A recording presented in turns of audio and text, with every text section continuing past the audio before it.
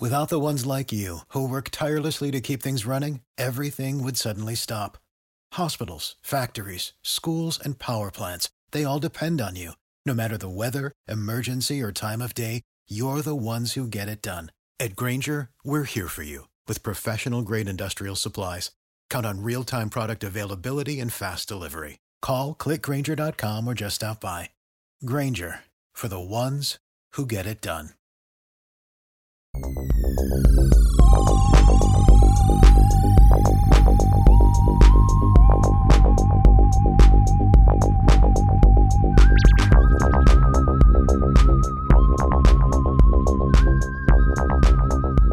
All right, guys, welcome to Conspirinormal. It's Adam. I'm here by my lonesome tonight, but I have a great guest with us tonight, and that is Hurst Beeson, who has written extensively about the Yuba County 5 case and the Zodiac Killer. But and I want to maybe talk a little bit about the Zodiac Killer stuff, later on. Sure. But tonight, what we're going to talk about is the DB Cooper case. And this is one of those that has really fascinated me over the years. Of course, I'm a child of the unsolved mysteries age era. And I can remember seeing that on Unsolved Mysteries back in the day. And, it's one of those cases that whoever did it was very, very ballsy to do what they did and pull it off. And we'll kind of go over the specifics of the case for people that don't know. But I think, Drew, what I'd like to start with is how you personally became interested in the DB Cooper case. And then we can kind of talk about for people that don't know about what DB Cooper did. Sure, Adam. Just like you, I got into it through Unsolved Mysteries, that one episode where they covered it, because that was, one of my favorite shows at the time. Of course, the great Robert Stack. That was the best thing going on TV, probably still my all-time favorite TV show. And when I watched that, I was just enthralled with it. And not long after that episode, I think I'd seen a rerun on In Search of with Leonard Nimoy, who covered DB Cooper. And that one came out in 1979, but I think I watched that after I had seen the Unsolved Mysteries episode, which came in I think the late 80s. So that's the same thing that happened to me. I saw it and was just like, man, this is cool. This guy's wearing this suit with a black tie. He's got the shades on. He's got that whole, him against the man kind of deal going, and he got away with it. That was what was so cool about it. He didn't kill anybody, kind of rattled some people a little bit, but no one got killed, and they never found him. I mean, it was just the unsolved aspect that just totally sucked me into this case. And then it kind of got renewed some years later when a researcher named Galen Cook started coming on Coast to Coast AM. Of course, I'm sure you know well. And he started talking about a suspect named William Gossett, who went by later changed his name to Wolfgang Gossett. And Galen was real articulate. He's an attorney up in the Seattle area. And that kind of rekindled my interest in the case, hearing him, his research on a guy named William Gossett. So that's kind of, just led me to digging in more and kind of being a lurker on some of the message boards, and then becoming sucked into what they now call the vortex. And that's a phrase coined by a guy named Mark Metzler, who is a real avid skydiver. And then, of course, the All DB Cooper podcast by a good friend of mine named Darren Schaefer wound up naming his podcast that, the Cooper Vortex, based on that name. And the podcast became really popular. I was the first person that reached out to Darren asking to be on that show. So that when that happened to him, he said he knew he had something, because everybody else he had to go hunt down to be guest on that show. But I was the first guy that emailed him and said, hey, I want to come on and talk about DB Cooper. He said, sure, let's book it. So that's kind of how it went. Yeah, it amazes me for something that it was a one-time thing that happened. And it amazes me how much the story of DB Cooper resonates with a lot of people. And like you just said, there's this podcast, there's all these books. Serfiel, my co-host, who's not with us this evening, he lives up in Seattle, and he told me just recently there was you just said the Cooper Con up there. So there's like conventions devoted to this. And I saw when I was watching some of your YouTube channel, there was a picture, and I guess it was the Cooper Con, maybe, but like people were dressed up like DB Cooper. Oh yeah, they dress up. Yeah, it's very cool and it's interesting, and it's like there's also this thing with DB Cooper. Kind of like my own observation is that like he very much looks like kind of like that classic kind of Man in Black thing that you see exactly, in the world too. So there's like this Reservoir Dogs or something like that, or show Mad Men. He's just coined that look. I think that's where they all kind of got inspired from that. Right. Look. I mean, I never watched Mad Men, but wasn't there some like I remember people started talking about the Mad Men was going to go that way where the main character was DB Cooper. I think it's Don Draper. I've never watched much of it, but I think the character was Don Draper, who kind of gets in there as a suspect.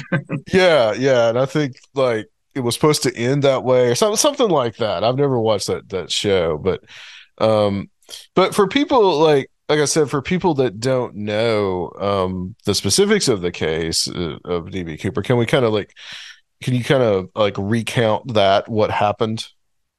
Yeah, this all started out. It was Thanksgiving Eve, November 24th of 1971. A man is walking through the Portland International Airport. He's carrying an anti-Shea case. He's wearing a sport coat. He's got a black tie on. And he walks up to the ticket counter and he buys a one-way ticket to Seattle for $20 cash. He boards the plane. He takes one of the seats in the back row, and very unassuming looking guy. Looks just like a regular businessman traveling somewhere. And as soon as the plane takes off, heading for this just a short milk run going from Portland to Seattle, just heading due north. I think that's normally like maybe an hour flight. A little milk run.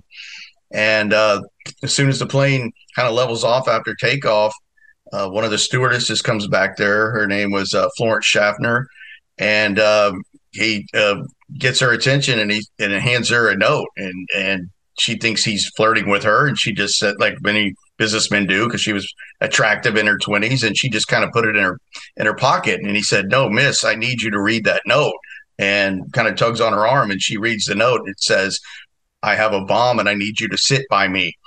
And that got her attention. So she winds up sitting next to this man. He bought the ticket, by the way, under the name Dan Cooper. That's who the ticket agent, that's the name he gave to the ticket agent. It was Northwest Orient Flight 305. And he's on the plane with her, and now he's got her attention. He opens up his anti-Shea case, and it looks like a bomb, and that's what it's supposed to look like. To this day, we don't know if it was real or not, but it looked real enough to her. And he says, "I need you to take down some notes for me." And then he began to make his demands. He wanted 4 parachutes. He said 2 front and 2 back, which would be 2 complete sets, 2 back parachutes and 2 what they would call a belly reserve. And he said, "I want $200,000 in cash." Some people believe he said in negotiable American currency. I don't know myself if I believe that, but that's one of the things that he said in his demands that she's writing down. And then he's going to want the plane to be refueled when they get to Seattle. So she takes these notes up to the cockpit and tells them what happened. "Hey, this guy's hijacking the plane. Here's his demands. He's got a bomb. It looked real to me." So the people in the cockpit immediately got in contact with Northwest Orient, and they said, "Definitely, we're going to meet his demands. We're not going to play games with this guy." And this was a game changer. No, people had hijacked airplanes before, but never with a bomb in a briefcase. This is something that has not been encountered before. So the flight, it takes them a while. They're going to they're trying to round up this $200,000 in cash at one of the banks in Seattle, and they're trying to catalog some of the serial numbers on this money. They have 2 different groups basically working to try to find these parachutes, and they wind up getting 4 parachutes taken by taxi cab over to the SeaTac airport. So what they're basically doing is the plane is circling around SeaTac because he's waiting for them to collect all this stuff. So they just keep telling the passengers had no idea the plane was being hijacked. Yeah. Only the flight crew. Nobody on board knew anything was wrong whatsoever. So after about a 2.5 hour delay or so, they were told that everything is at the airport. So he tells them they can go ahead and land the plane far away from the terminal because he's worried about snipers and things like that.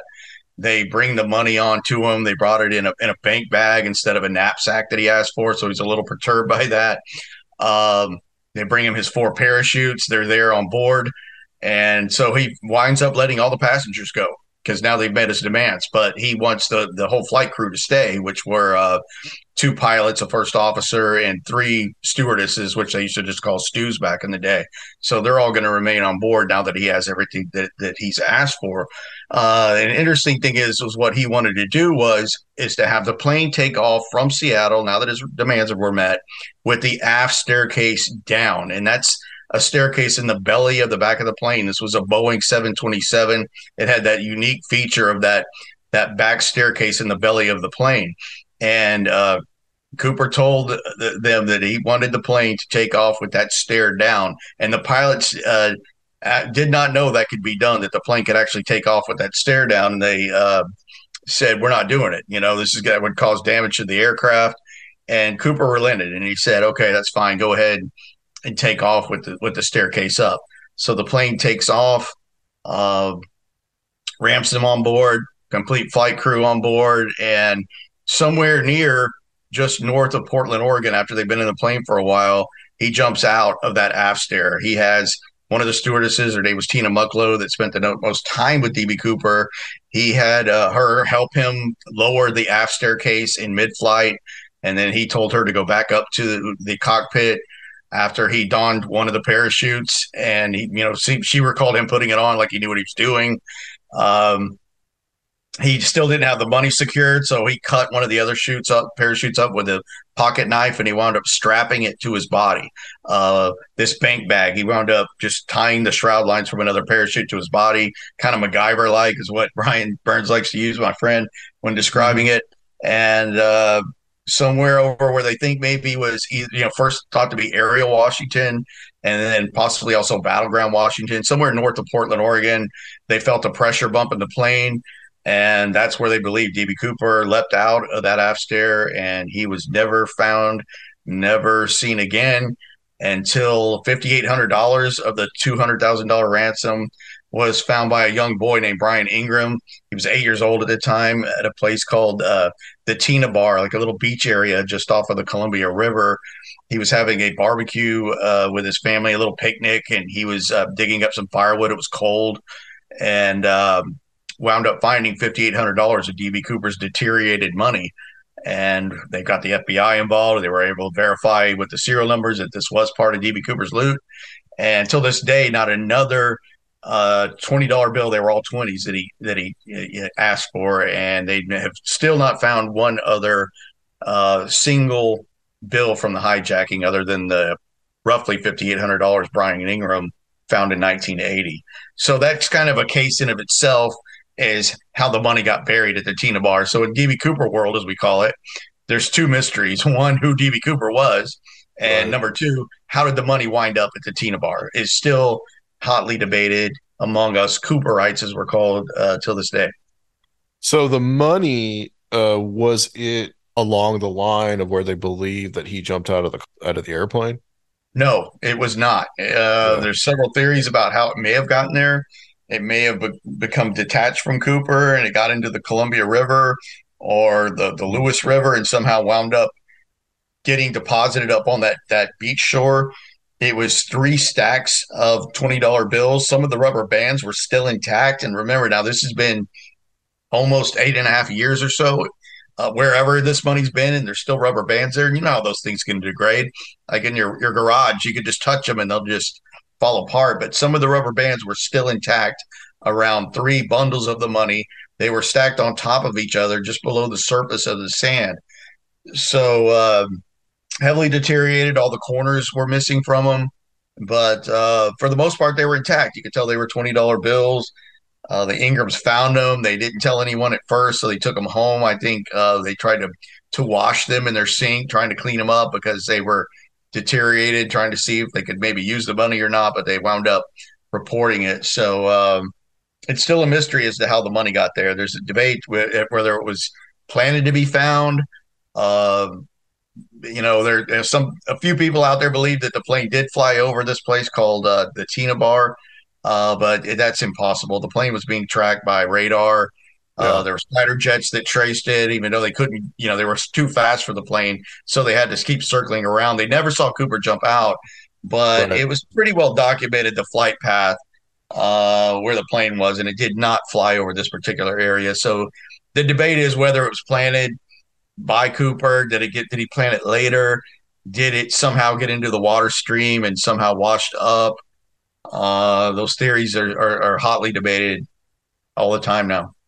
I want to talk about the potential suspects, but there was one of the suspects, I believe was it Dwayne Weber? I believe. Was it him that confessed to his wife that he was DB Cooper? Yes, that was Dwayne Weber. He confessed to his wife, Joe Weber, who's a character. I mean, she's more interesting than I think whoever DB Cooper was, because she was a type of woman that would call certain DB Cooper researchers like Bruce Smith, we call him the mayor of Cooperville, would call him at like 3 a.m, trying to convince him that Dwayne was Cooper. And most of the hardcore Cooperites never believed that Dwayne was DB Cooper, but Joe believed it or seemed to believe it. And her story was that Dwayne had confessed to her that he was Cooper and that she had seen his plane ticket from there. And of course, she can't produce the ticket anymore, unfortunately, for Joe. Right. And she passed away, I think, 2 years ago. But she was steadfast in her belief that her husband, Dwayne Weber, was Cooper. And then at one point, he took her back out to that area around, around Ariel, Washington, and he kind of retraced the steps of where he supposedly jumped, and pretty much was a deathbed confession to his wife that he was Cooper. Because there's an HBO documentary that came out a couple of years ago that talks about, I think, at least 3 different suspects. And Yeah, it's 3, and I think Joe it's was at one of least them. 3. I mean, not Right, Joe, but Dwayne. Dwayne right. was certainly one of those in the HBO special. And did he say that tell her that he planted the money there? I don't recall if he ever Yeah. told her that. He did tell her that he was Cooper. She believed it, and God bless her, she would drive everyone crazy about it. She would email anyone interested in the case or the hardcore DB Cooper researchers all the time. She seemed to get access to some information that other people didn't know that was credible, not pointing to Dwayne being Cooper, but just some other tidbits that I think did turn out to be true in the case in general. So it's really strange with Joe Weber that she did seem to have some kind of inside source, maybe an FBI person, we don't know. Mm-hmm. Maybe trying to find out what other people knew, but she was very eccentric, and I think she's more interesting than most suspects. His wife in of herself. Yeah, often people involved in these type of cases often are. Some of that stuff is just as interesting as the case itself. Absolutely. Is there an official position that the FBI says that they think happened to DB Cooper, or is there just nothing? What I have heard by some people that they think that there was no way he could have survived the fall and that he died. But is that an official position, or is that more just more speculation? It's not an official position. Of course, officially the case is closed by the FBI. They have closed the case officially. Yeah. The narrative that they put out there, especially early on, that he did die in the jump. He was in no pool, and he just argued into the ground somewhere, or he fell into the Columbia River and froze to death, and he's fish bait. Was a hard narrative put out initially by the FBI, even though as years go by, we study the case more. It was extremely survivable in a lot of ways. It was definitely a hazardous jump, but it was very survivable. A lot of research has been done about paratroopers. A guy named Marty Andrade has done a lot of work into paratroopers going into World War II and stuff like D-Day. How high their survival rate was. Of course, those are static line type jumps, but they were the Mhm. survival rate was really high. I mean, even with the anti-aircraft coming up at those guys, the survival rate from the jumps were very, very high under, hazardous conditions. So there's a lot of things that point to how survivable it was. And they talk about how dense the woods are in that part of southern Washington. And that's really kind of overblown, because like I mentioned, Darren Schaefer, the host of the Cooper Vortex, he's from Woodland, Washington, which is not far from where the first FBI drop zone was. And he said, it's not like the jungles of Vietnam. He's like, you can Sure. find a house not too far away. He said, if I, I'm no mountain man, but if you drop me off in the middle of that stuff, I could get out fairly easily. Being from the area. So I think that kind of got blown out of proportion a little bit about how rugged the terrain really was. Yeah. So the speculation could also be that he was able to get out, find a road, and get back to civilization. Yeah. Besides the guy that you believe, and I think it's a very strong case. Some of the other people that we can kind of rule out, like I said, there's Dwayne Weber, Lynn Doyle Cooper, LD Cooper, Yep. and Barb Dayton, and these are the ones that I remember from that documentary. And there was Mhm. also was it McCoy? I didn't write that one down, but that actually is kind of a funny story. The copycat essentially of DB Cooper. Yeah, he would have been the first, the real known copycats, or the most well-known copycat was Richard Floyd McCoy. Yeah, Those are all good. Those are all interesting suspects in how people came to know him. Like Barb Dayton was obviously a man who transitioned to a woman. I think he had the first gender reassignment surgery in the state of Washington, I believe. So it's such an interesting story how DB Cooper could have been transgendered, but that comes from right. a couple named Ron and Pat Foreman that knew her, and she was a really good pilot, kind of a daredevil herself, and it's just a great like Seattle/Portland type story where DB Cooper could have been a transgender, and none of us can put our suspect on the plane, so I don't like to really completely dismiss any suspect, but. Sure, sure. Um, I think Barb Dayton is a fan favorite, but not a realistic favorite among, uh, devoted Cooperites. And LD Cooper, which almost to me sounds like it would be too obvious to give your real name as the Yeah, why would he use his real last name? yeah. Andy Cooper was one of the earlier suspects, and he comes from his niece Marla Cooper, who's a really nice lady. I follow her on Facebook and stuff. Haven't really ever talked to her in person, but she had just compelling story from when she was a little girl about how her uncle LD and I think it was another uncle, not her father, who came to Thanksgiving that year because, of course, Cooper Jump was right before Thanksgiving, and they were bloodied up from something they had done together that looked like it was some kind of crime. And it just made a really great story initially coming from Marla, who's very believable, very pretty lady. That doesn't hurt her case any. And it was just a great story about LD. And I think he had been in World War II. I don't know if he was a paratrooper or not, but he was from the area. I think his brother did work for Boeing for a while, which was kind of an interesting tie-in. Maybe knew the jet, maybe could have had the knowledge that plane could have been jumped. So it made for a compelling story.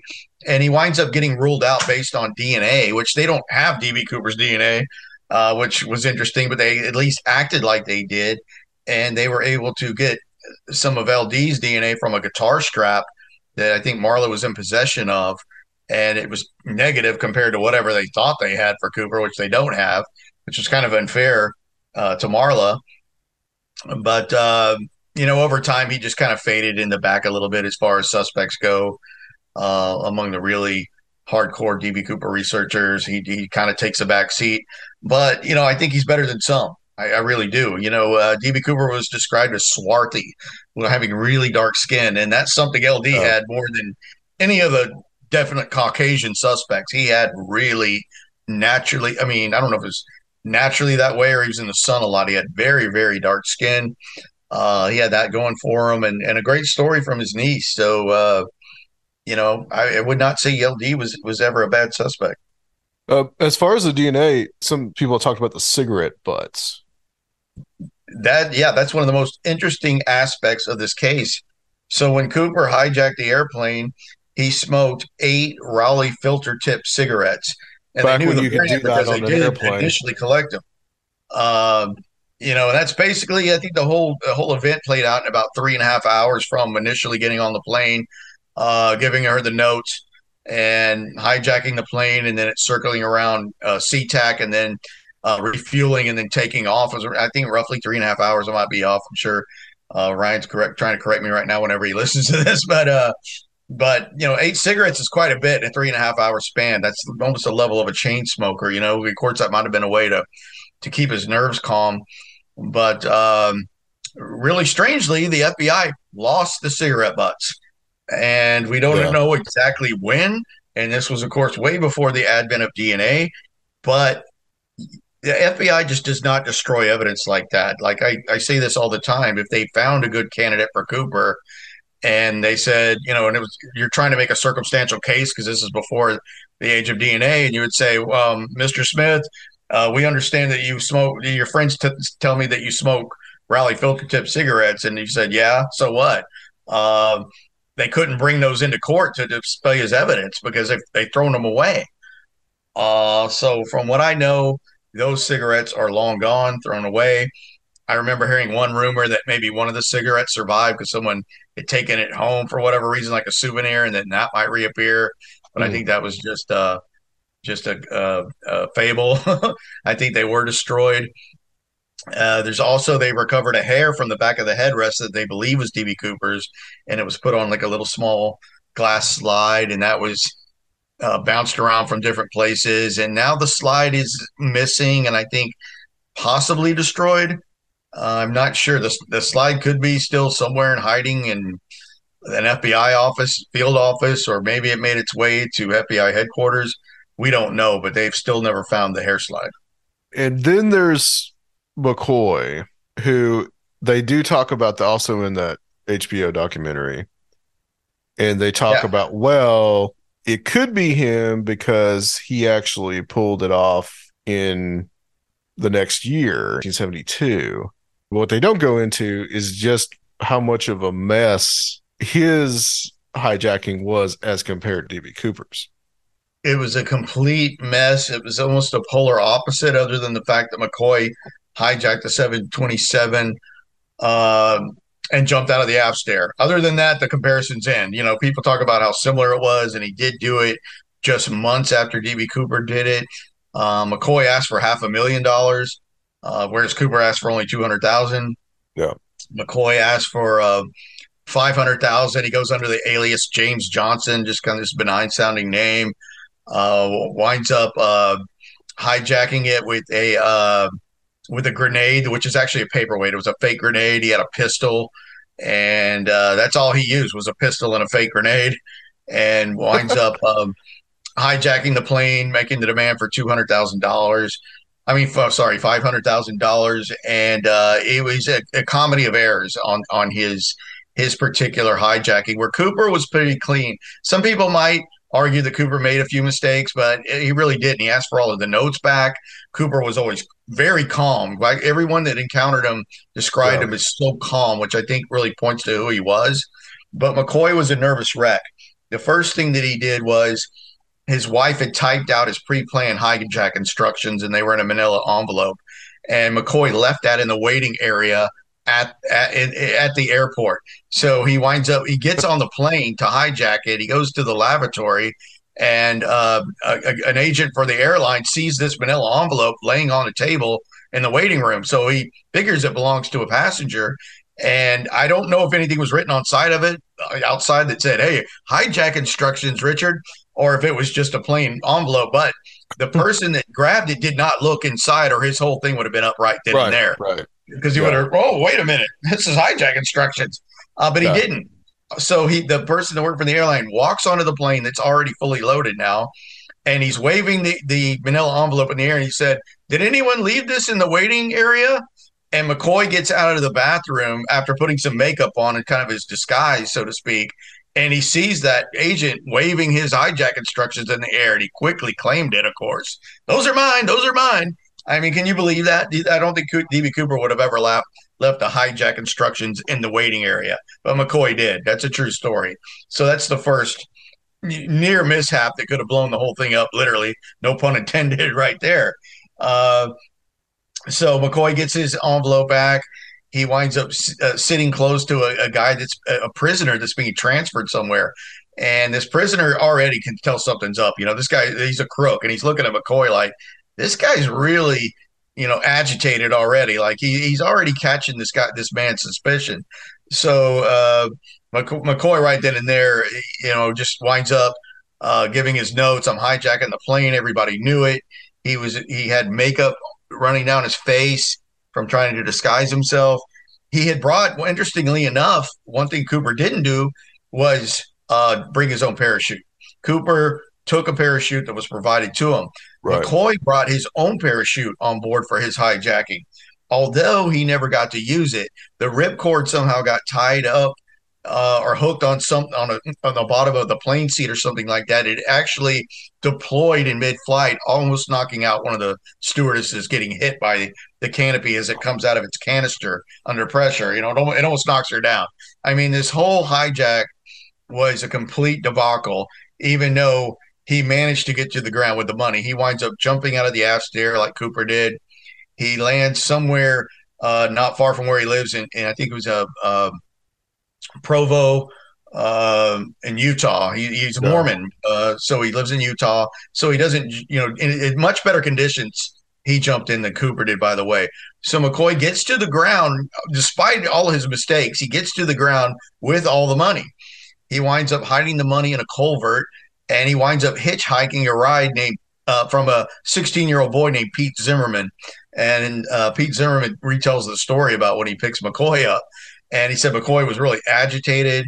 He took him to get a milkshake at this drive-through, and then McCoy has Pete Zimmerman drive him home to like just a couple of blocks or so away from where he actually lived. So not real smart. He winds up going back to get the money where he hid it, the culvert, and he's quickly caught because the news is everywhere. And the funniest thing about Richard Floyd McCoy is that at the time that he hijacked that plane, he was working for the Utah State Guard as a helicopter pilot. He had been a helicopter pilot in Vietnam, so he came back when he was in back to Utah, and he was flying for the Utah State Guard as a helicopter pilot. So he was actually called into work to look for himself. He's flying a helicopter around looking for himself, which I love that part of the McCoy story. So it quickly got out that he quickly gets caught.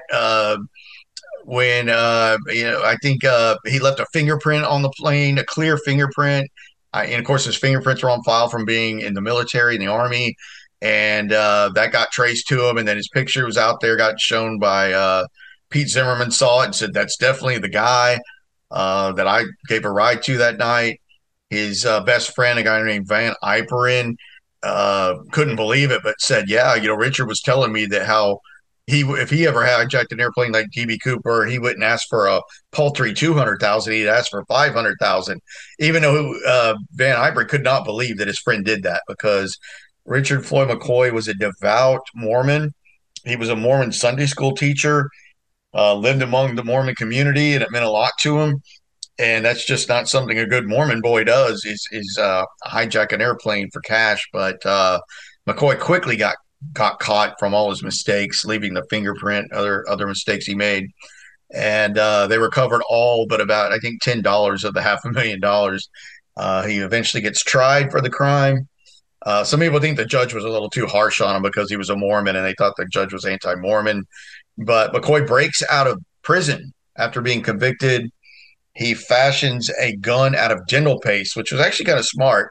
With a couple other guys, they break out with a garbage truck and a fake gun, and he's holed up somewhere in, I think, Virginia Beach, Virginia, and gets in a shootout with the FBI, and one FBI agent winds up killing McCoy with a shotgun. It was actually his personal shotgun for that FBI agent, which is kind of a no-no to kill a suspect with your personal weapon. But so that ends Richard Floyd McCoy right there. That's how he's killed in a shootout after being on the run.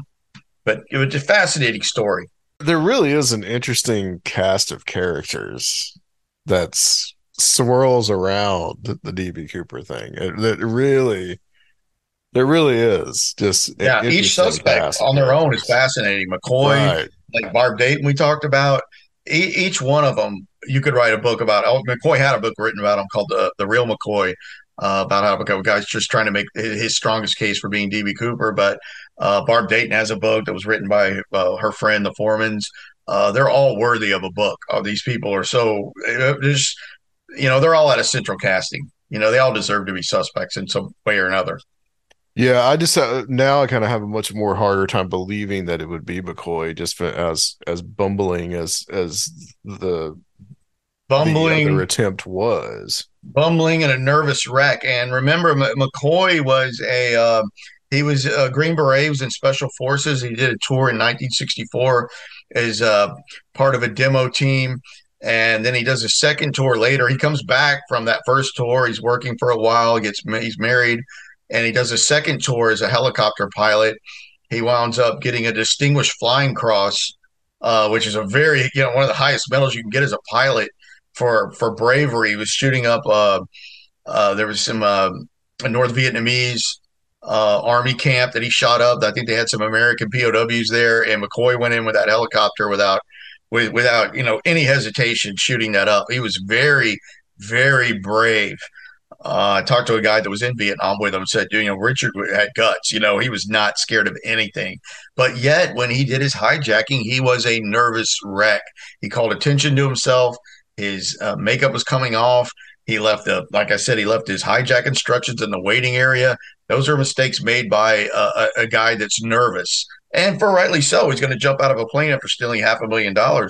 But that's the difference between DB Cooper uh, hijacking and Richard Floyd McCoy's. But Cooper was, by all accounts, so cool under pressure. Everybody that encountered him, mainly the flight attendants, said that he was calm at all times.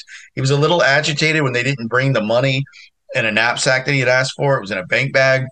And he got a little kind of antsy when the refueling process took a little longer than what he thought it should take.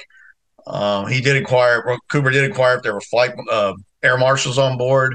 But other than that, he was cool as a cucumber.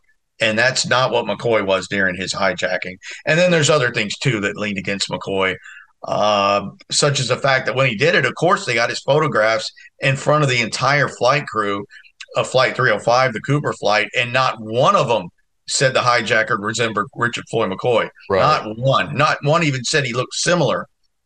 And then you get to the fact that Richard Floyd McCoy had a pretty distinct North Carolina accent. That's where he grew up. That's where he was from. He had a lisp because he was missing the flap under his tongue because it was too taut when he was growing up as a kid. And when they removed it, it gave him a permanent lisp.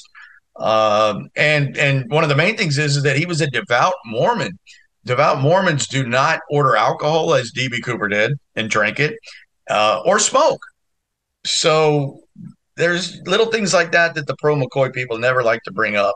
And like I said, I did talk to somebody that was a Green Beret with Richard Floyd McCoy in Vietnam. And I said, did you ever see him smoke in Vietnam? He said, no, he was a devout Mormon. No way. Never touched him. I mean, you think if he was going to be a closet smoker or what they call a Jack Mormon, meaning a Mormon that kind of cheats a little bit, you would do it in Vietnam, under that kind of pressure. But he said never saw him touch a drink or a cigarette while he was in Vietnam.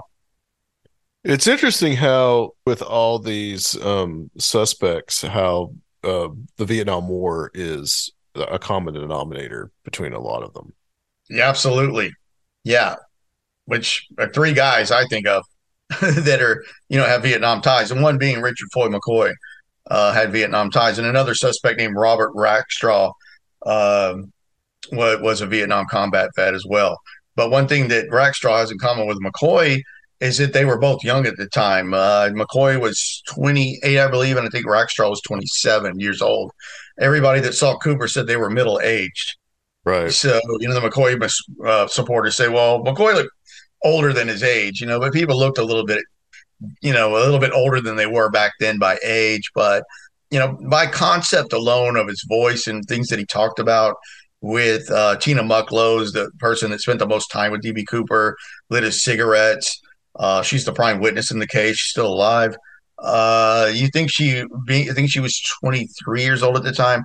Could have been able to tell she was talking to a 28-year-old or a 27-year-old, and wouldn't later describe him as middle aged, even if he did look a little older for his age. Sure. Was he speaking in terms of a middle aged man? Probably not. So that's a big strike against two of the top three Vietnam suspects.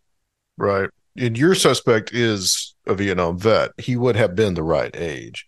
He was the right age. He was 43 years old at the time of the hijacking in 71. So yeah, he was that age. And back then, you just didn't see even at drop zones for sport parachuting, which was really still in its infancy in the early 1970s. This was young guys doing that. I mean, it was a crazy sport, still is. But in the early 70s, it was still very young as a sport. And a lot of these guys already knew each other, even from different drop zones from state to state. They knew a lot of the instructors, a lot of people in common, and it was unheard of to see a man in his mid 40s, even sport parachuting back then, and for the military as well. Average age of a Vietnam soldier when they got got sent to Vietnam was 19 years old. Right. Special forces guys were average age was about 21, 22 because they had a little more training, to become special forces. So a guy in his mid 40s making that jump is already an anomaly. And also, too, the name DB Cooper, it's come to us as DB Cooper, but he buys a ticket under Dan Cooper. And the name Dan Cooper actually does have some significance. It could. We don't know. Of course, yes, he bought the ticket under Dan Cooper. DB came from I think it was Associated Press screw up because when they, had the name Dan Cooper, I think someone had found it in a news place. Well, we found a guy named a DB Cooper that lived out somewhere outside of Portland, I think. And that got picked up over a broadcast or something like that. And someone re-reported it as DB. And so the name just kind of stuck. And now it's legend. But of course, he bought the ticket under Dan Cooper, so it was always Dan Cooper. But some people surmise he may have taken the name from a Franco-Belgian comic book called Dan Cooper, which is about a fictitious Canadian pilot for the Royal Canadian Air Force.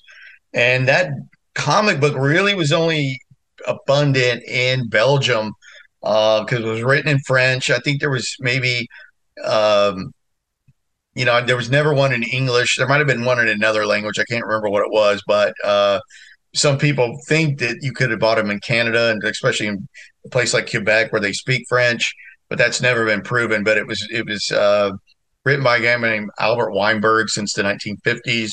And, the guy was a fighter pilot, and there's a few of the covers where he's actually parachuting and stuff. So some believe that he took the name from the comic book, and I'm open to that, but I think he probably just came up with a name on the spot that was, not real memorable.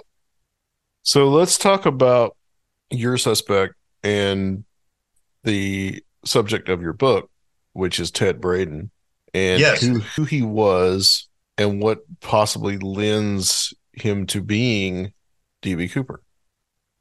Well, Ted Braden got on my radar because like I was telling you in the beginning, I was always into the case. Never thought I would write about it or get too hardcore or really, ever start, being active on the message boards like a Drop Zone or the DB Cooper forum. I enjoyed reading them, but I never, wanted to actually log in and go back and forth with these guys that were always fighting each other, arguing over suspects. But I got reinvigorated in the case. Like I said, from listening to Galen Cook and learning about his suspect, Wolfgang Gossett, and he made a good case for this guy. And I thought, hey, maybe this guy's figured it out. He's very articulate, smart lawyer.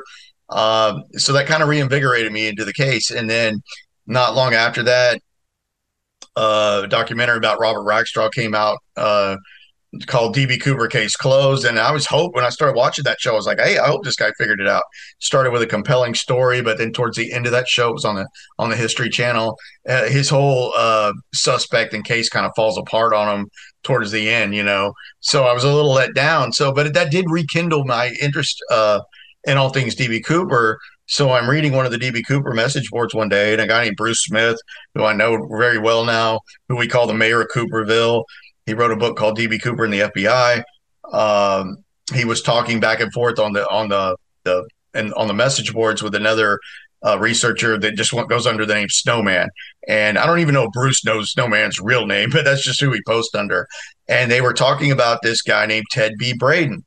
And everything I read just fascinated me, that said that, when things started becoming declassified with the Black Ops unit in Vietnam called MACV-SOG, stands for Military Assistance Command Studies and Observations Group. That they signed 20-year NDAs because this was a group never talked about, because they were doing things in Laos, which was against the Geneva Accord and everything like that. So it was not supposed to be talked about. It was the real Black Ops unit. And I love all things Vietnam and Special Forces.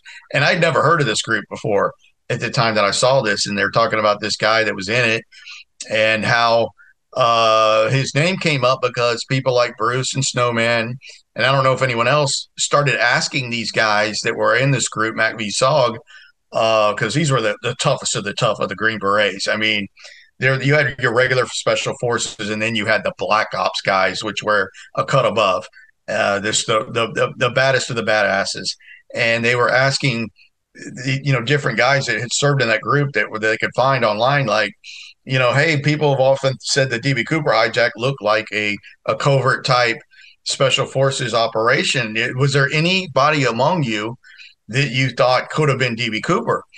And like Bruce wrote about in one of his articles on the Mountain News, he said one name always came rushing to the forefront every time one of these guys was asked who they thought Cooper was, and that name was Ted B. Braden. It was never Richard McCoy from another Special Forces. It was never a number two guy. Well, it was always Ted B. Braden.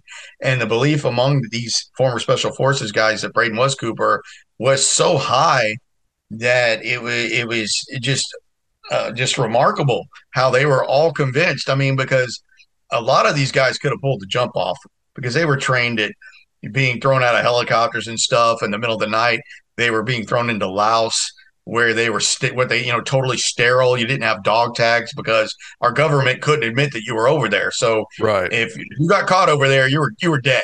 If they couldn't rescue you, you were dead. So these guys knew that going in. So that's how tough you had to be. And this is basically because the Ho Chi Minh Trail, yes, that the North Vietnamese were supplying through Laos and Cambodia into South Vietnam. Yeah, were having unfettered use of the Ho Chi Minh Trail, going down there, delivering supplies down to the south part of Vietnam, and arming guys, arming the Viet Cong. And it's just creating a huge problem. So yeah, that was the main reason to get these guys in there, is to stop that easy use of the Ho Chi Minh Trail, by doing things like prisoner snatches, getting our guys out, sabotaging things. They were leaving dummy weapons over there that when you shot our dummy ammo, or you put it in the gun and it would blow up on you. Any kind of stuff like that they could do is what they did. And one of the main things they would do is wiretapping in Laos. And it was actually Ted Braden's team, which was called Team Colorado. He was a team leader. He was called a 1-0 is what a team leader was over there. And then the 1-1 would be the assistant team leader, and the 1-2 would be like a radio man. It was 3 Americans on a small team. And the rest was filled out by what they would call indigenous personnel to the areas of Southeast Asia, mainly a group called the Montagnards, which was a name from the French that meant mountain people, was the main ethnic tribe that would fill out these what they call SOG teams.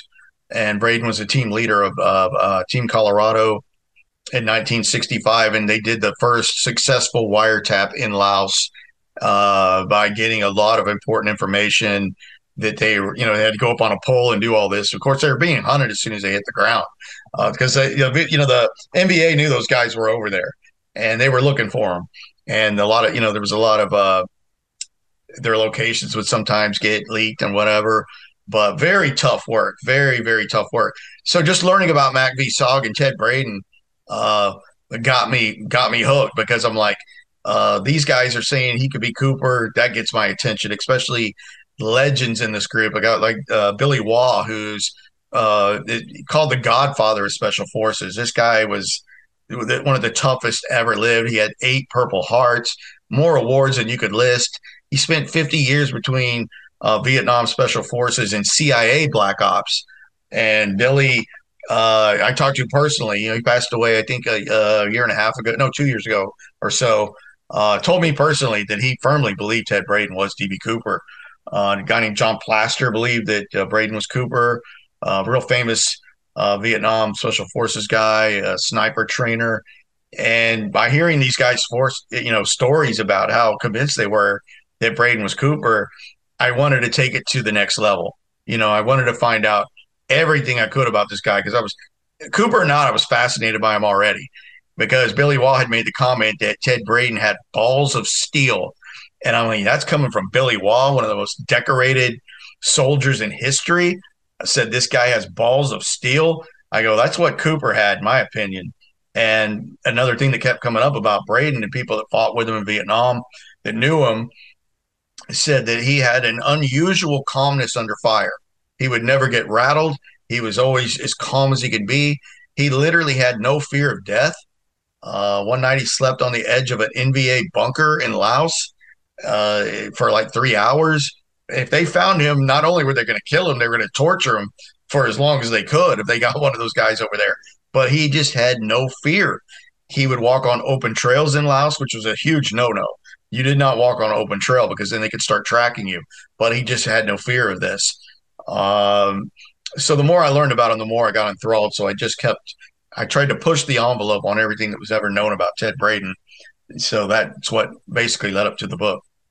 And he's in Vietnam, and he had also at 16, lying about his age, was in World War II. Yep. And he was a paratrooper. So paratrooper at World War II. Like you said, he lied about his age. He was just had turned 16 at the time. He had his aunt go with him, who kind of took care of him because he had a bit of a rough childhood living with his stepfather, who was kind of abusive to him. And his mother would take long trips with her father because his mother's mother died in childbirth when she had given birth to Ted's mother. So he had often would be at home with his stepbrother and or his half brother, and his stepfather, who did not treat him too well. He treated his own son pretty well, but not poor old Ted. So Ted just wanted to get out of that situation. Winds up joining to go fight in World War II at age 16. Joins the 101st Airborne, the Screaming Eagles out of Fort Campbell, Kentucky, gets qualified airborne. And he goes over to fight in World War II just after D-Day, but he catches the end of the war during the Battle of the Bulge, fighting in a lot of the battles over there. My friend Ryan Burns found a rare account of Ted Braden in World War II, which was a needle in the haystack to find it. And it talked about how he was with his unit. He was with the 704th Parachute Infantry Division, B Battalion, E Company, and that was Easy Company, kind of like the famed Band of Brothers unit, but all E's were Easy Company. But he was in the same basic, larger group than the Band of Brothers group was at age 16. But in this account, they talked about how young Ted at 16 would go out to the listening post to watch the German soldiers go by, trying to get surveillance on them. And he'd do this by himself without any concern for his safety at age 16. Just on pure adrenaline, he would go out there to watch these German soldiers go by. So he's in active combat at age 16. He gets 2 personal Bronze Stars from being in combat over there, manages not to get killed. And he's basically comes home a war hero after that. Before his 18th birthday, he's already a war hero and goes to college for a couple of years. He's originally from Toledo, Ohio, and all he knows is the adrenaline he liked in the military. So he has this on again, kind of off again love affair with being in the military, and he knows he's really great at one thing that they taught him, which was how to jump out of an airplane. And he winds up being so good at it that he's teaching what's called Halo, which is high altitude, low opening parachuting techniques that he learned. He was a member of the Golden Arrows which was the first military sport diving team that did competitions all over Europe. And Ted would often win most of these. He was so good at skydiving. He would win these competitions everywhere. He was just probably the best parachutist that was ever in the Army. Yeah, I mean, and you make the point in the book and some of your videos that he is the one that had so much experience with what he did, and really was the guy that we could have been the one that pulls this off. There's this, Easily, he could have done it blindfolded, and that's. yeah, But the interesting thing that kept me hooked on him, which I still am, of course, is that among MACV SOGs, and there was around 12 or 1,300 total men that were ever in that elite unit. Others could have done that jump because these guys were all highly trained. They were all badasses. But they were like Braden was in his own league, and it was just he had a criminal mindset, and they knew that he was a convicted felon later on. He when he was in Vietnam, he was always working the black market for extra money. He didn't fight for glory, not in Vietnam. He was over there to make money. Period. I mean, that's all he ever wanted to do was score an extra buck. So he constantly worked the black market. He was hanging around with the CIA boys in Saigon quite a bit. The plane would take him back to the camp wherever he was with his other guys, and it would often dip its wing, meaning Ted's coming back. CIA's dropping him off. But not just the fact that he had the skills better than any other known suspect, but it's just something that they believed he would do, that he would come up with that caper and actually follow through with it. And that's something that separates Ted Braden from any other DB Cooper suspect is that I personally have talked to 9 people who knew him personally that are all convinced he was DB Cooper. yeah, Nobody else can really say that. I mean, McCoy's young kids at the time might believe that later, but they were like 1 and 5 years old. But these are grown people that knew him as grown adults at the time that knew him. And these are separate groups of people that don't even know each other that got together like, hey, do you think it's Ted? And that's not what happened here. It's different people from different times of his life are convinced he was DB Cooper, such as his jumping partner from the Golden Arrows sport team in the Army. A guy named Al Tyre that I talked to.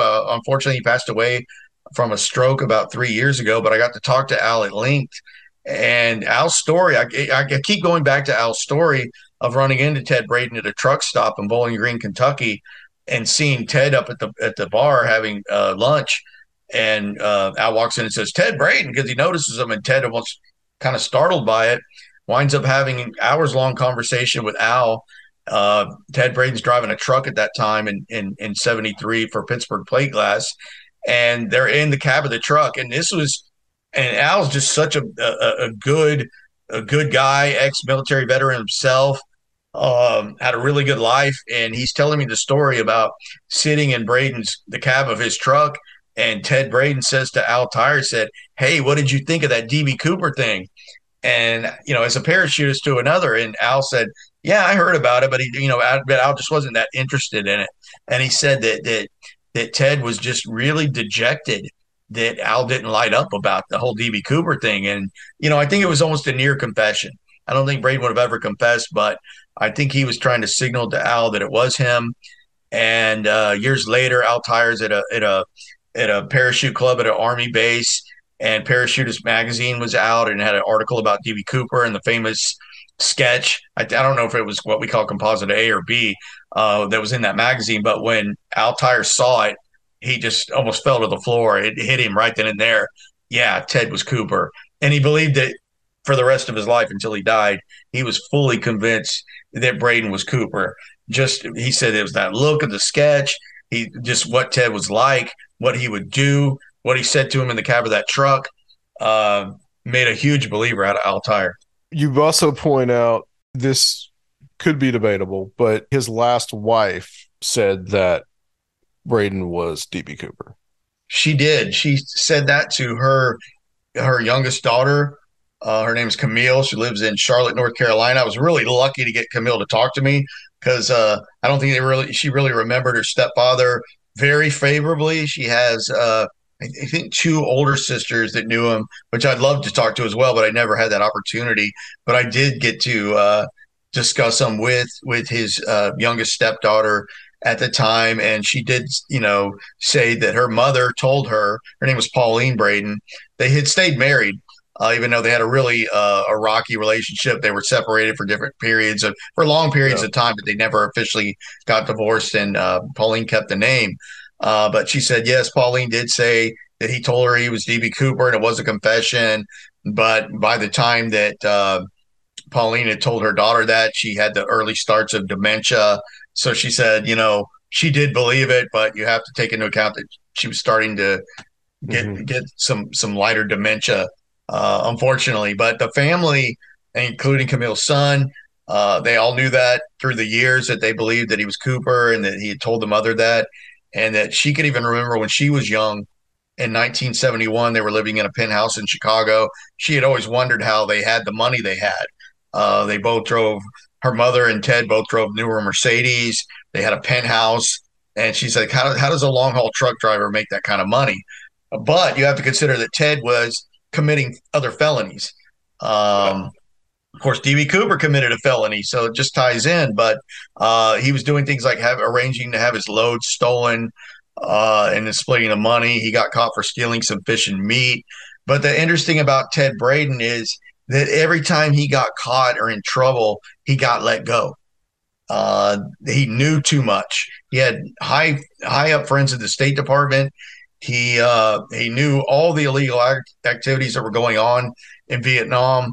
A lot of stuff that probably never got told to this day, but he had access to all that because he was doing things for the CIA.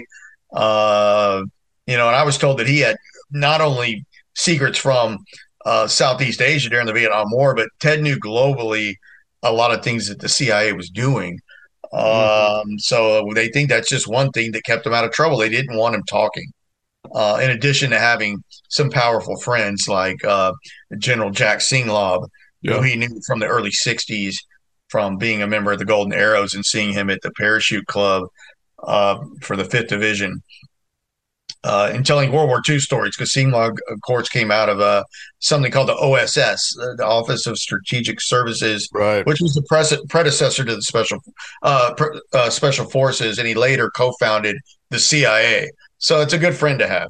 I'd say so, absolutely. He knows some of this because of this episode that happens where he basically deserts Yeah, from yeah, Vietnam at the end of 1966 and ends up going to the Congo and tries to enlist as a mercenary, yes, and so there is that too, and yeah. basically He got off scot free. the CIA kind of just kicks him out of there.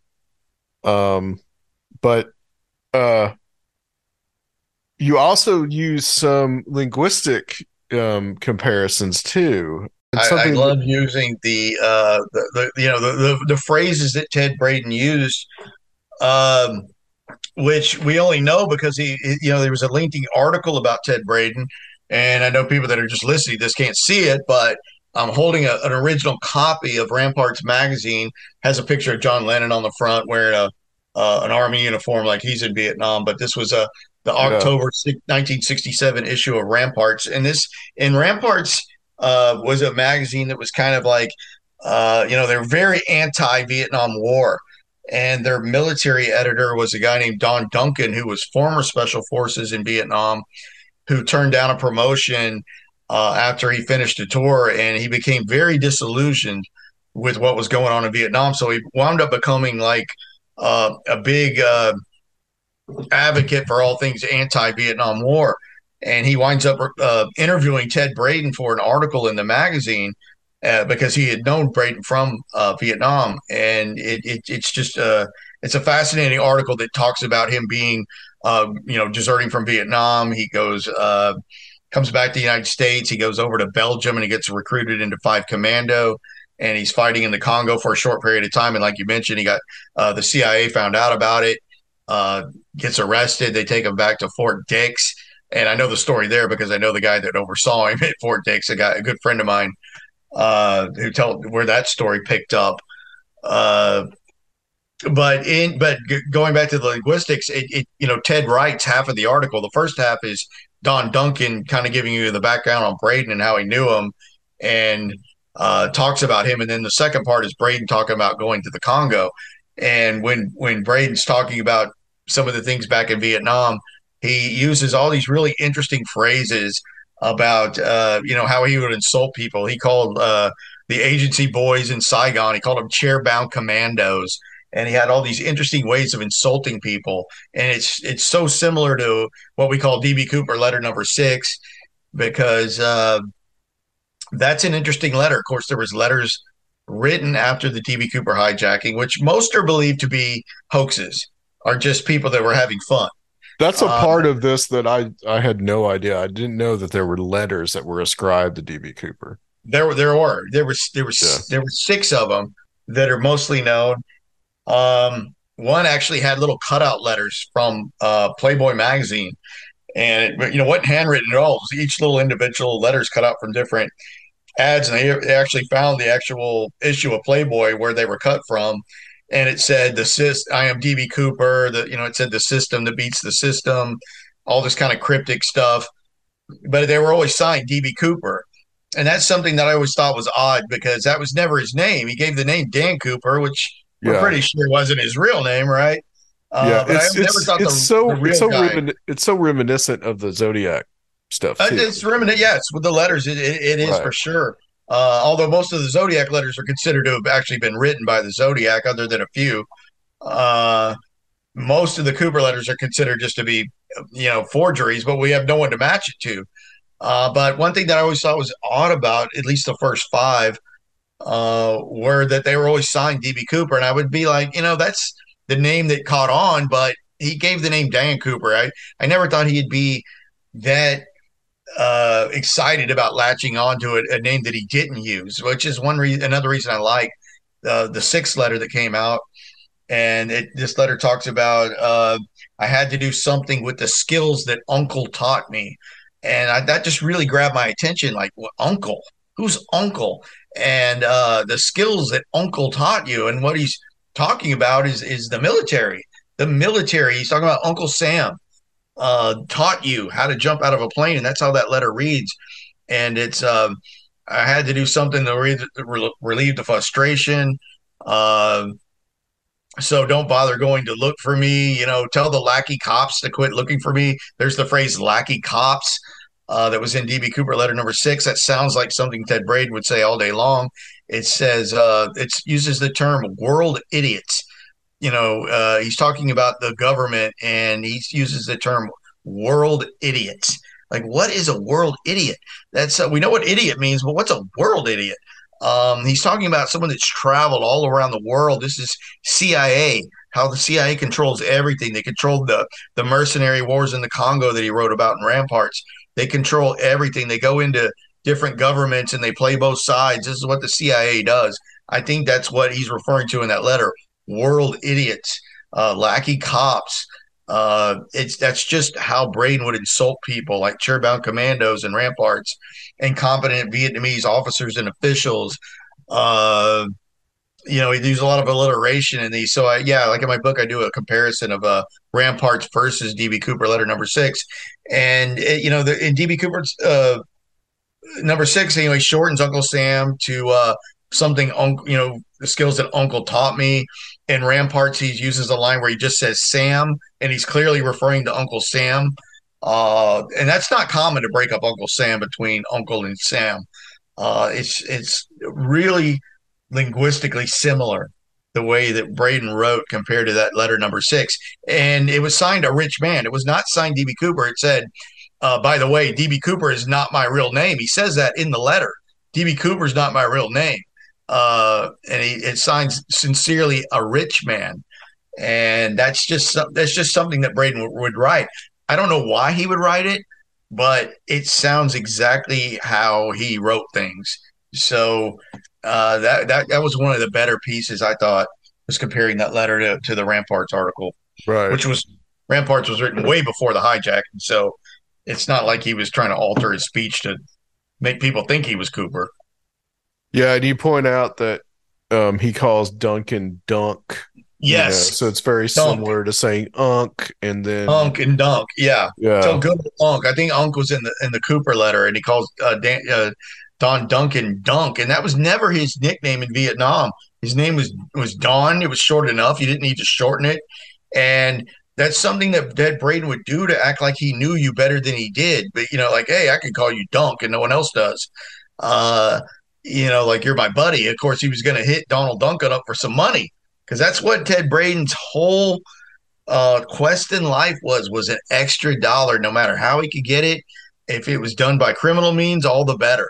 I mean, his whole his whole reason for it, his whole uh, his whole impetus for even being DB Cooper, you don't need it. I mean, it's written right here in this magazine. It's all about how he was always looking to make an extra dollar in Vietnam, in the Congo.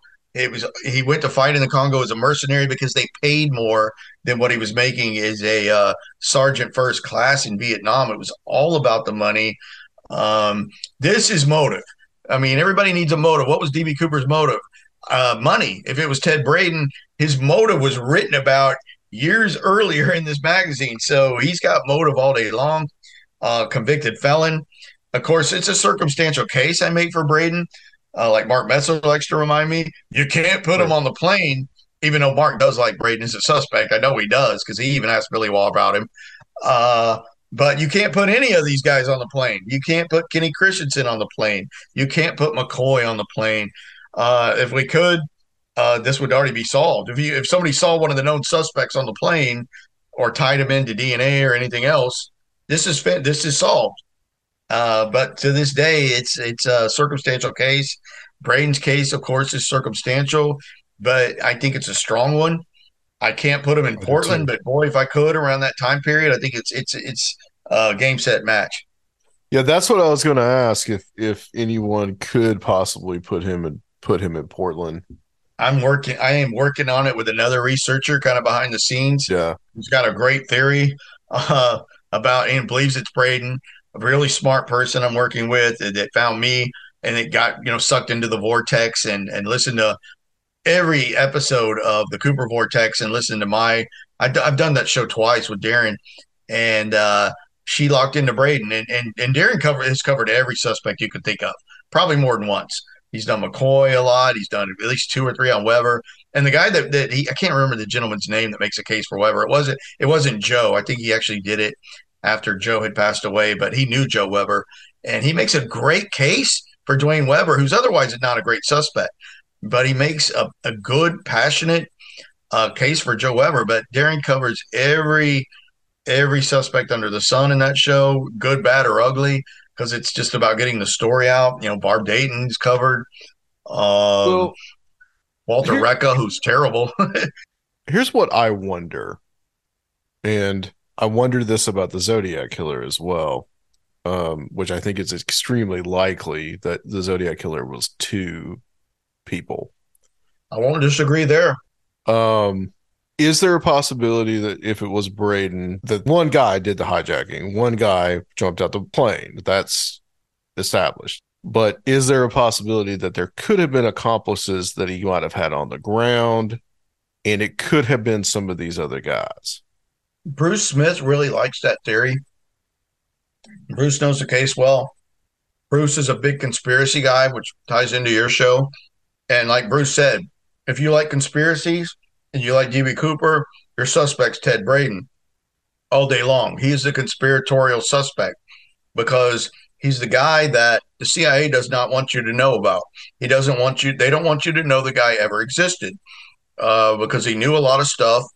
And if Braden was Cooper, and I do believe he was, they could not tell you he was DB Cooper because they cannot arrest him and keep him in jail for an extended period of time because he's gonna talk about what he knows.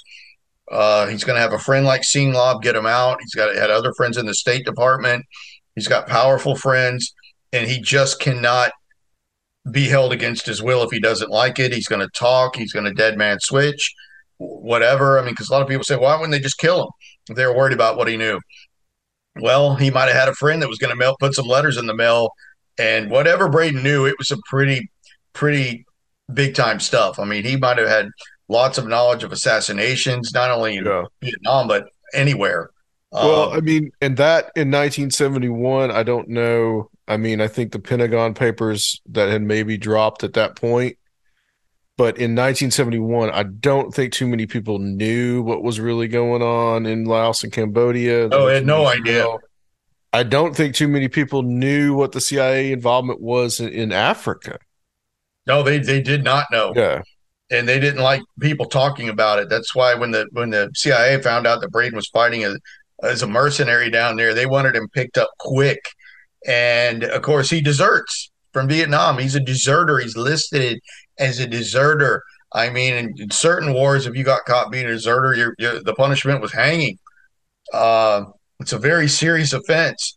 And he gets taken back to the United States. He's confined at Fort Dix for a while. And he's in his jail cell there. He's overlooked by a guy named Hank Birch, who I know well. He's still alive. Who was I think maybe a lieutenant back then. He later became a captain, but he's overseeing Braden in confinement at Fort Dix, New Jersey, in the stockade. And he remembers Ted Braden had cigars in his jail cell, and that was unheard of at Fort Dix. He has cigars. It would never give you anything like that there because the prisoners would clog up the toilets with stuff like cigarette butts, cigars, whatever they could get their hands on. yeah, So they just weren't allowed.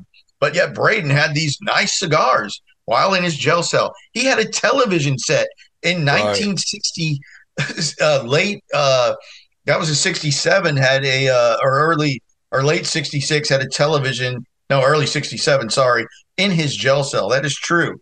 From Hank Birch, he's like, this was unheard of. So it comes the time for Braden to be court-martialed for desertion. And a guy named Harold K. Johnson, who was the head of the Army at the time. I mean, the only person higher than him at all was the President of the United States. Um, Calls down to Fort Dix and says, "We're not going to have the court martial for Ted Braden today." And they were like, "Why not?" Well, we don't have enough MPs to secure the courtroom. And Hank was like, "Are you kidding? This place is crawling with MPs. This is Fort Dix. You could look out the window and see 20 of them." So it was just something contrived they came up with. But Hmm. Harold K. Johnson was the head of the Army at the time, and he's intervening on the behalf of Ted Braden, the deserter. And they basically wound up just letting him go with a general discharge under honorable conditions, meaning he could still be buried in Arlington. And here, a deserter really gets a sweet deal like that. And Braden actually balks at getting that deal because they took his special wristwatch, which we still don't know what it did. But he says, "I'm not doing anything to give me my watch back." But apparently he never got the watch back, but took the deal. But, he was just like, so what? I mean, a deserter got an discharge under honorable conditions uh, after desertion. So it shows you right there the kind of pull that he had and who was intervening on his behalf, including Harold K. Johnson at the time. So it's proven that he had these high contacts, either because they liked him or they feared him, or a combination of both. So if he's Cooper, they cannot arrest him. They're not going to show his photographs to the flight attendants because if they say that's him, that's the man, then you got to arrest him, and he's going to have to do at least 10 years or whatever it may be. But he never. The interesting thing is so many of the FBI 302s have been released now. Ryan Burns has a searchable database for those FBI 302s, and there's a lot of documents on the Cooper case. Braden's name never comes up once. I mean, he would have been a natural just coming out of the Army and what Special Forces said they believe was DB Cooper. But there's not one reference to Ted Braden in there. And it's not just because he was in a covert unit. It is now unclassified. They could have just redacted that. But his name does not come up at all in one FBI 302 document. Now, that's telling. That's actually more in his favor than it is not. Because if he comes up and say, well, we looked at him and we determined he was in Ohio at the time of the hijacking. It doesn't come up. His name never comes up. And several other suspects do. And they talk about why they were ruled out or this and that. But Braden never comes up at all, despite being the number one pick from, I mean, anyone in Special Forces, 5th Special Forces, and SOG who believed they was DB Cooper doesn't come up in the FBI documents at all. I think that's telling. Yeah. Also, too, I mean, I think the element is too that like basically if we believe that letter too, that just like Uncle Sam trained this guy to do this, Yeah, like he the gave him the skills skill set. Yeah. the skills that Uncle taught him. He had to do it Yep. to, it says, to do it to relieve himself of frustration. He was frustrated. He had a grudge. DB Cooper said on the plane he had a grudge. He told Tina Mucklow, the flight attendant, that. She said, "Why do you have a grudge against our airline?" And Cooper's response was, "No, I just have a grudge." And of course, what was Braden's grudge? He could not, and taking that deal and getting that general discharge under honorable conditions, he had to sign that he could never, ever join the military again. And that's Yeah. all he really knew. Right. That was his life. Yeah. That was his life, jumping out of airplanes. So what is he going to do? I'm going to use these skills that Uncle taught me, and I'm going to rob a 727 of 200 grand. And that's another thing. Going back to the whole story, at the time that DB Cooper did that, it wasn't widely known, and actually it was top secret knowledge that that particular plane could be jumped like that. The only people that time it had ever been done was some test flights over Thailand back during the Vietnam days. Only a few people knew that could be done. The pilots did not know it could be done. That's why they refused to take off with the aft staircase down.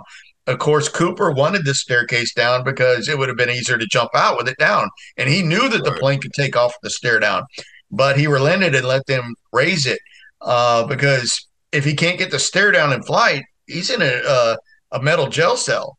Yeah. So there's some stress there because something could go wrong with the hydraulic or whatever that lowers that staircase in flight. Of course, he did get it down and famously jumped, but he knew that plane could be jumped. And these special forces guys, certain ones in Vietnam, knew that plane could be jumped. I talked to at, at least a few of the guys that knew Braden in Vietnam, said, yeah, he would have known that for sure. I knew it. A guy like Leonard Tilley told me that. He goes, I knew it could be jumped. And he didn't even like Ted Braden, but he goes, yeah, I firmly believe Ted Braden was DB Cooper. He said, I'd bet my home, my Distinguished Service Wow. Cross, and my life. He said, my home, my Distinguished Service Cross that he got for valor in Vietnam, and my life, that Ted Braden was DB Cooper. And that came from a guy named Leonard Tilley that knew Ted Braden in Vietnam and did not like him personally at all. He said he made him Yeah. nervous. Said he would do all those things, that he was that confident that he was Cooper. Was Braden the type of person that would brag, or was he not? I mean, I guess if he was DB Cooper, then he never really bragged about it, except maybe Never, to a few select never people. bragged. He's the type that could keep a secret. Right. Uh, Al Tyre, who knew him well when he was his teammate on the Golden Arrows. Braden was married 3 times. His last wife was Pauline. His second wife was her name was Patricia Blizzard Braden, and Al Tyre had lived with them in Germany for a while when they were stationed in Germany in the early 1960s before Braden went to Vietnam in '65. He knew Ted really well, close friend, knew his second wife very well, and Al did not know that Braden had 2 biological children. And when he found that out, that I found it out, his mind was blown. He's like, I'm stunned that he would never tell me that. Like, even if he was estranged or did not give him any, child support or whatever it was called back in the day, he was stunned, as well as he knew him, that he never confided in him that he had 2 biological children, which is a fact that he did. Yeah. And never told anyone in Vietnam that. No one knew it. Back to his stepdaughter, the only reason that I really got her attention is because he's obviously not her favorite subject, but that I told her, I said, did you realize he had 2 biological children? And she said, really? Like, she couldn't believe it. So That's she what had no idea. Yeah. she had zero idea. Her Wow. mother had no idea. No one had any clue. Of course, he was very estranged from them. I've tried to get a hold of both of them, and I've had zero luck. He's got a grandson who's an attorney in Chicago, will not talk. I have my friend Ryan, I mentioned, he's an attorney in Mississippi, and usually an attorney will give a little bit of listen to another attorney just as a kind of a courtesy as people that are attorneys, and he would not respond to Ryan. We know who he is, we know where he lives, we know his email address and his phone number. He isn't talking. I don't know how much he might know or not, but we just said, it's like, hey, we just want to share what we have, and He is not interested in talking whatsoever, which is just kind of adds to the mystery, I guess. One last question about this is one of the things that I've heard, one of the arguments I've heard for DB Cooper died in the jump is that if the money had been spent, it would have been tracked by I guess the FBI, because they would have had the serial numbers. And that's how they knew that that $5,800 was from the Cooper jump. Yeah, they did. It did. It had serial numbers that were recorded. It had all been written down, typed.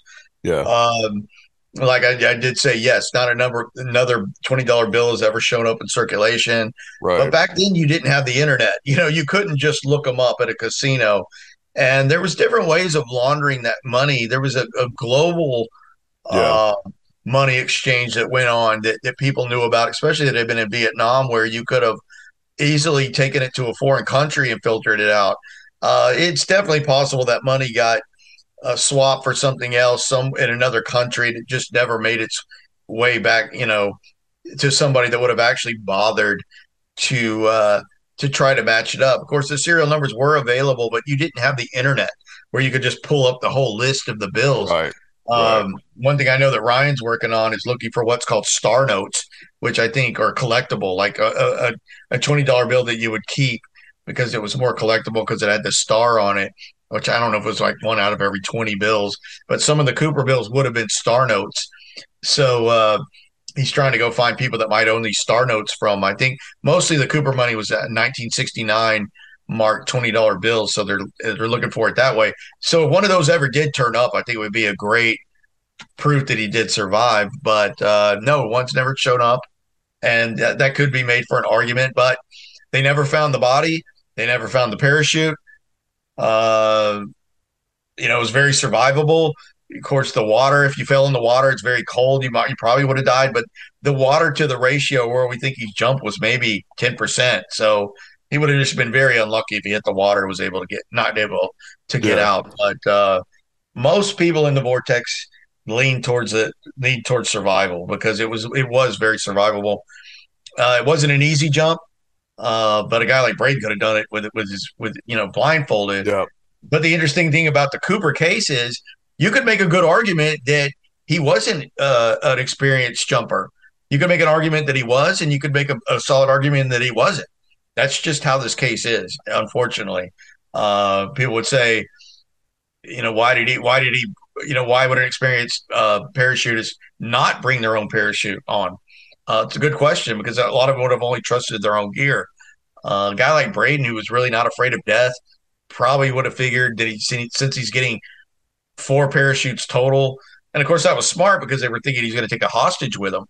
So one of the parachutes was famously a reserve that was sewn shut for training by a guy named Earl Causey, which is really interesting when you get into stuff like conspiracies with DB Cooper, because Earl Causey was who claimed to supply the parachutes, and it was kind of in dispute with another guy named Norman Hayden. But we do know that Earl Causey packed at least 2 of the parachutes.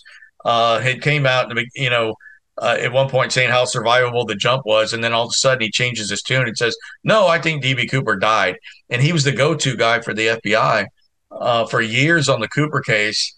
And he kind of got outed in a book called Skyjack by a guy named Jeffrey Gray, which is still the best-selling DB Cooper book about how he flip-flopped and it really hurt his credibility when that book came out. And then later, Earl Causey's murdered at his home in Washington. He's murdered in his driveway.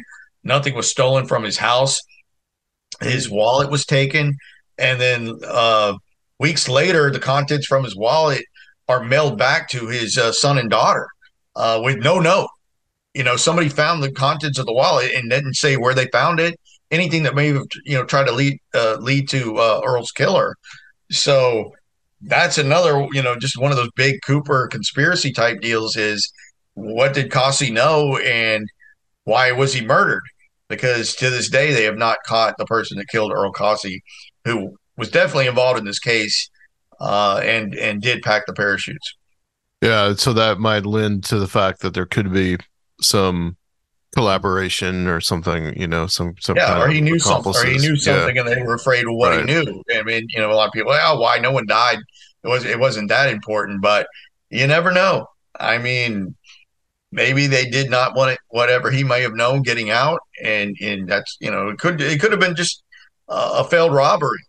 They killed this guy, but it's strange. No, the only thing that was taken was his wallet, and the strange thing about it was the contents were mailed back, and no one ever. They didn't say where they found it. It didn't have a name, no return address. They were just simply mailed back to his children with no clue. Like, I mean, that might have been a good lead for investigators. Oh, I found this wallet behind a dumpster over on M Street, and then they could go asking questions around there, but they didn't. And they put out a reward for the person to come forward with full anonymity to say, please just tell us where you found the wallet. No one ever came forward. Well, Drew, this has been fascinating. I mean, this has been a fascinating interview, and I feel like we've just kind of really just scratched the surface on just how deep and complex this case is. I think what we'll do as far as like the Zodiac killer stuff, I'd love to have you come back on and talk about that Yeah, definitely. sometime. Yeah, Because I'd love to, man. that's yet another rabbit hole Big rabbit hole. for sure. So we'll probably schedule that up at a certain point sometime coming up in the new year. But Drew, can you tell people where they can find your books and Sure. all that good stuff? Yeah, it's all on Amazon. I have a website, it's drewbeesonbooks.com. I have a YouTube channel called Drew Beeson True Crime and Missing People on YouTube, and that's a good way to find me. And then a lot of this material is on there for free. If you're not a big reader, like I'm not a big reader, so you can find a lot of this stuff on YouTube, Zodiac stuff, Ted Braden, of course, Yuba County 5 that we talked about, and some other things as well. All right, yeah, and you were the first guest on the reboot of Banal of America. Yeah, I really enjoyed that. I highly recommend that interview, guys, if you want to find more about the Yuba County 5 and some of the work Drew has done on that. So it's been very, very, very interesting stuff. Stay on the line for me. I'm just going to close this show out. But guys, I want to thank you guys for listening to the show. We are rapidly approaching the end of the year. And as always, we have Dr. Future coming out to end the year with us. And that will be the next episode. And hopefully Sergio will be back with us as well. But we will catch you on the next episode of Conspirinormal.